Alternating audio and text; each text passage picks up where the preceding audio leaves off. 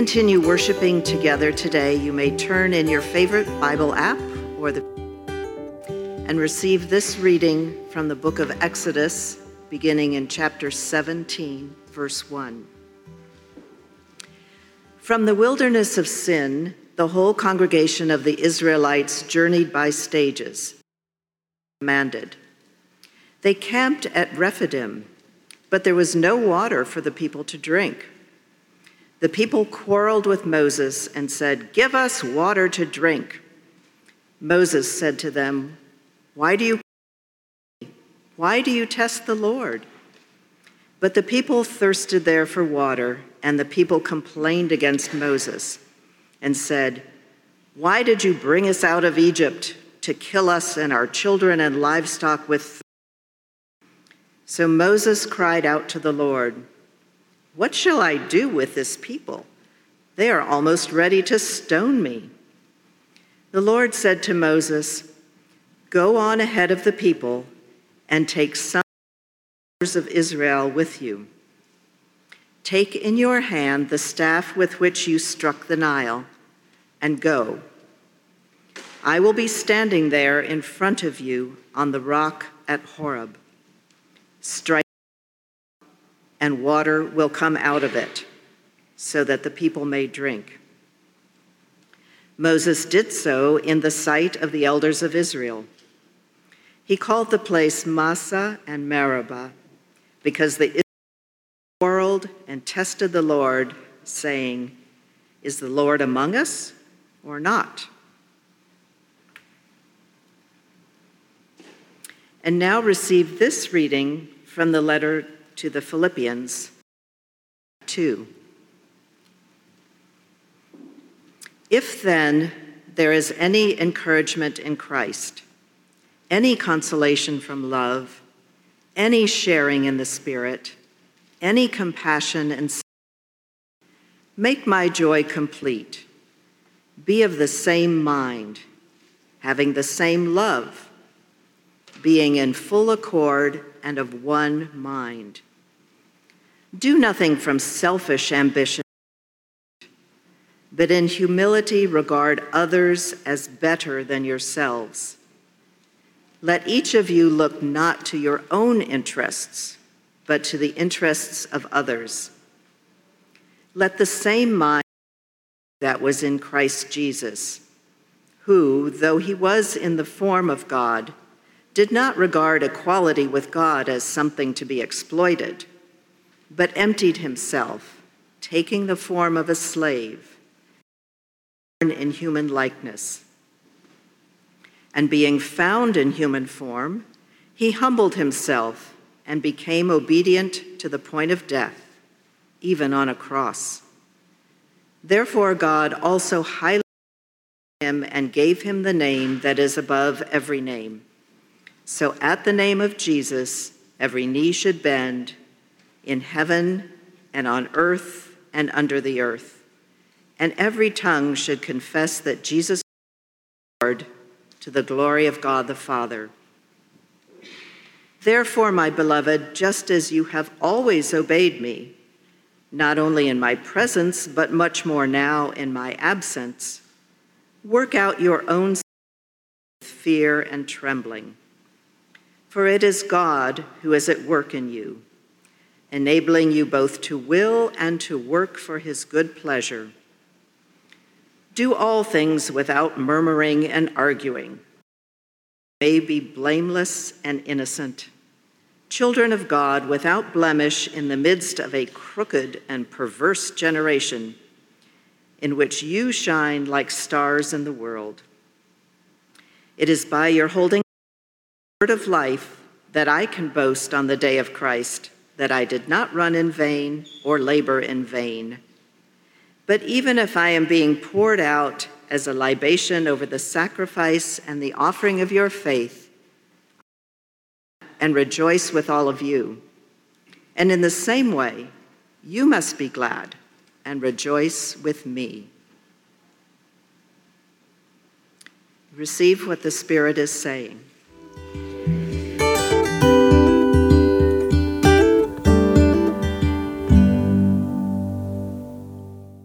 We invite all of us now together to pray.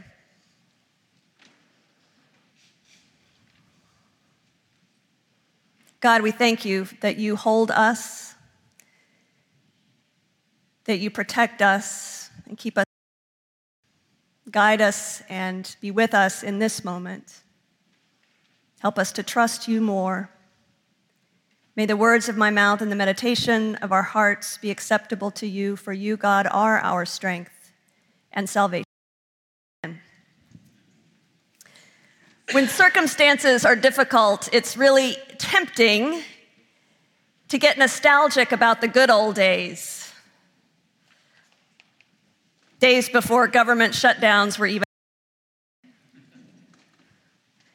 The days when it didn't occur to most Americans that they needed to worry about the sustainability of our democracy. The days when our lives were perhaps a little less complicated by all. The days when lightning bugs, or fireflies, if that's what you call them, when they still lit up summer nights, there were so many of them.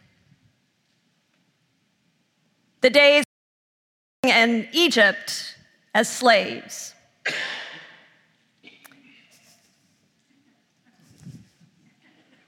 Wait, it's one of these things is not like the others. But that last one, that's what we receive in our text for today. Yearning for the good old days before we were thirsty. The good old days of slavery back in Egypt. The Israelites have been journeying by stages, sustained by meat and manna as promised by God, and resting on the Sabbath. And now at their camp, there is no water. And so, hearkening back to those good old days, after Moses, blaming him for their thirst and demanding that he give them water. They twist the knife even deeper, saying that Moses has brought them out of Egypt with thirst. What a terrible thing for a leader to hear. I wonder whether the people had gotten confused about who was providing for them. I mean, did they really think that Moses could wave his magic like Harry Potter? Or say magic words like the fairy godmother's bibbidi bobbidi boo and water would just magically appear? But Moses knew that he did not conjure water in the desert, and so turns to God. And God does not hesitate, but simply lays out the plan. Take some of your people ahead of the congregation, the place where I will be. My presence will be there at the rock, and come to that place with your staff that you used at the Nile and strike the rock with your staff. And Moses was available to God, was responsive, obedient to God, did all that God asked, and it is implied water pours out from the rock. God has provided for the people's need. Is that the place doesn't get named for the gift of water, but rather for the testing, in Hebrew, masah, and quarreling, in Hebrew, meribah, of the people. Masah and meribah of the people becomes the name. Perhaps that name serves as a reminder to them at the time, and perhaps to us down the ages, a reminder of God's compassion. That even in the face of grumbling and grumpiness and short memory, the ways that we blame others and blame God for whatever difficulty we face, that even then God's compassion flows and is poured out, giving us what we need. Today, as we launch our annual campaign to secure funding for the life-giving work that God will do in and through Foundry in 2024, plenty of challenges. Foundry, like every other faith community and civic organization after the pandemics of the last 3 years, is in a time of rebuilding, sorting out away who are now steady members of our online congregation, who are still around in the area but who have drifted away due to formation of new habits or other concerns, and who are members of our congregation who are still looking for connection and ways to serve. We're rethinking and rebuilding our staff model for this next season with an emphasis on cultivating leadership for the work God is calling us to do. And as a congregation, we will journey by stages through a strategic visioning process that will continue into the next year. And like any process like that, is unknown, it's uncertain. We don't know where Spirit will lead. And then, of course, 2024 is both a general conference year for us United Methodists, with all of the anxiety and uncertainty among us, and it is a presidential election year that is already inspiring a lot of fear. And in the midst of all that change and uncertainty, we at Foundry continue to strive for financial sustainability that allows for the ebbs and the flows of congregational life in the District of Columbia, and that also fuels growth and new vision. And trying to do all of that at a time when everything costs a whole lot more.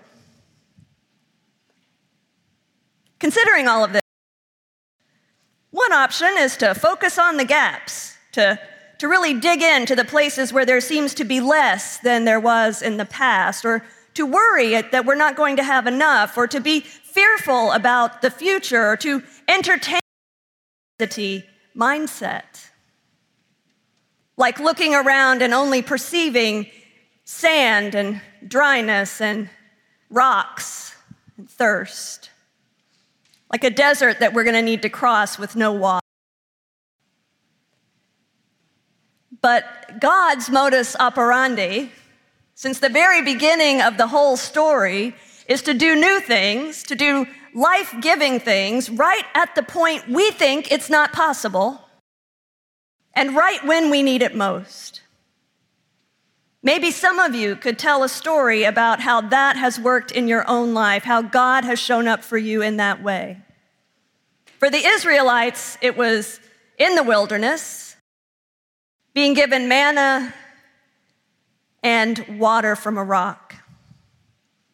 And notice that God uses what is already present, what is available, who is available to provide what is needed. Moses is available and responsive to God's call, and Moses takes up his non-magic staff and becomes an instrument through which God's power flows. That makes me think of the words of Sufi mystic poet Hafiz, who writes, "I am a hole in the flute that Christ's breath moves through." Each one of us, and we collectively, instruments through which the breath of God, the power of God, may flow. It's a similar idea to what we read in Philippians 2. The Revised English Bible translation of the first passage reads, if our common life in Christ yields anything to stir the heart, any consolation of love, any participation in the Spirit, warmth of affection or compassion. In other words, if we've let Christ in, if Christ fills our hearts and minds, we will be able to live together in unity and with humility and self-giving love and with joy. The breath, the Spirit of Christ's love, compassion, and power moves us to create a certain kind of person and a certain kind of community. Eugene Peterson interprets verses 1-4 this way. If you've gotten anything at all out of Christ, if his love has made any difference in your life, if being in a community of the Spirit means anything to you, if you have a heart, if you care, then do me a favor. Agree with each other, love each other, be deep-spirited friends. Don't push your way to the front. Don't sweet-talk your way to the top. Put yourself aside and help others get ahead. Be obsessed with getting your own advantage. Forget yourselves long enough to lend a helping hand. Now that right there is a different kind of community than many that are offered in the world today. Imagine for even a moment what it would look like for a community to live in that way. Any community, a small community, a large community. It would be a wonder to behold. And when Paul introduces the ancient hymn to Christ found in verses 6-11, he writes, "Let the same mind be in you that was in Christ Jesus." The phrase "in you," and that's important. Perhaps better translated, "Let the same mind be among you that was in Christ Jesus." You see, what we're talking about here is not an individual endeavor. This is together in such a way that we embody and show what it looks like for the Christ's breath to be poured out into us and to flow through and among us. Christ himself poured himself out in humility and love, not asking for special treatment, not taking the easy way out, not avoiding the hunger and the thirst of the wilderness, the ups and the downs of community life, suffering of the cross, but rather trusting in God's provision and power. By becoming empty, Jesus made space for and became full of God's power that was poured out with and for others. It's one thing to know that God is with us and will provide for us in our wilderness places. It's something else altogether to realize that no matter our current circumstance, we are called to let the mind of Christ, the breath of Christ, the Spirit of Christ to be in us and among us in community so that we can do what Jesus did and pour ourselves out with and for others. As we continually empty ourselves, allowing ourselves to receive the grace, love, and power that flows from God, God will make us a certain kind of community. As we make space and allow God to fill us, God will make of us a certain kind of community, one that is quench the thirst of bodies and souls, one that responds and does our part to meet the needs around us, one that trusts God to sustain and guide us through the challenges of this present moment in our congregation and in our nation, one that remembers the compassion and providence of God and rejoices in streams of possibility instead of complaining about what feels lost. God pours into us what we need so that we may provide what others need. Jesus the Christ gave himself for us so that we may go into this beautiful, broken world for others in humility, in peace, in power, and in love. As we gather at the table today, remember your place among God's people all around the world. Give God's abundant love and mercy so freely poured out. And pray that God might reveal or continue to reveal where you are called to be poured out for others. Amen.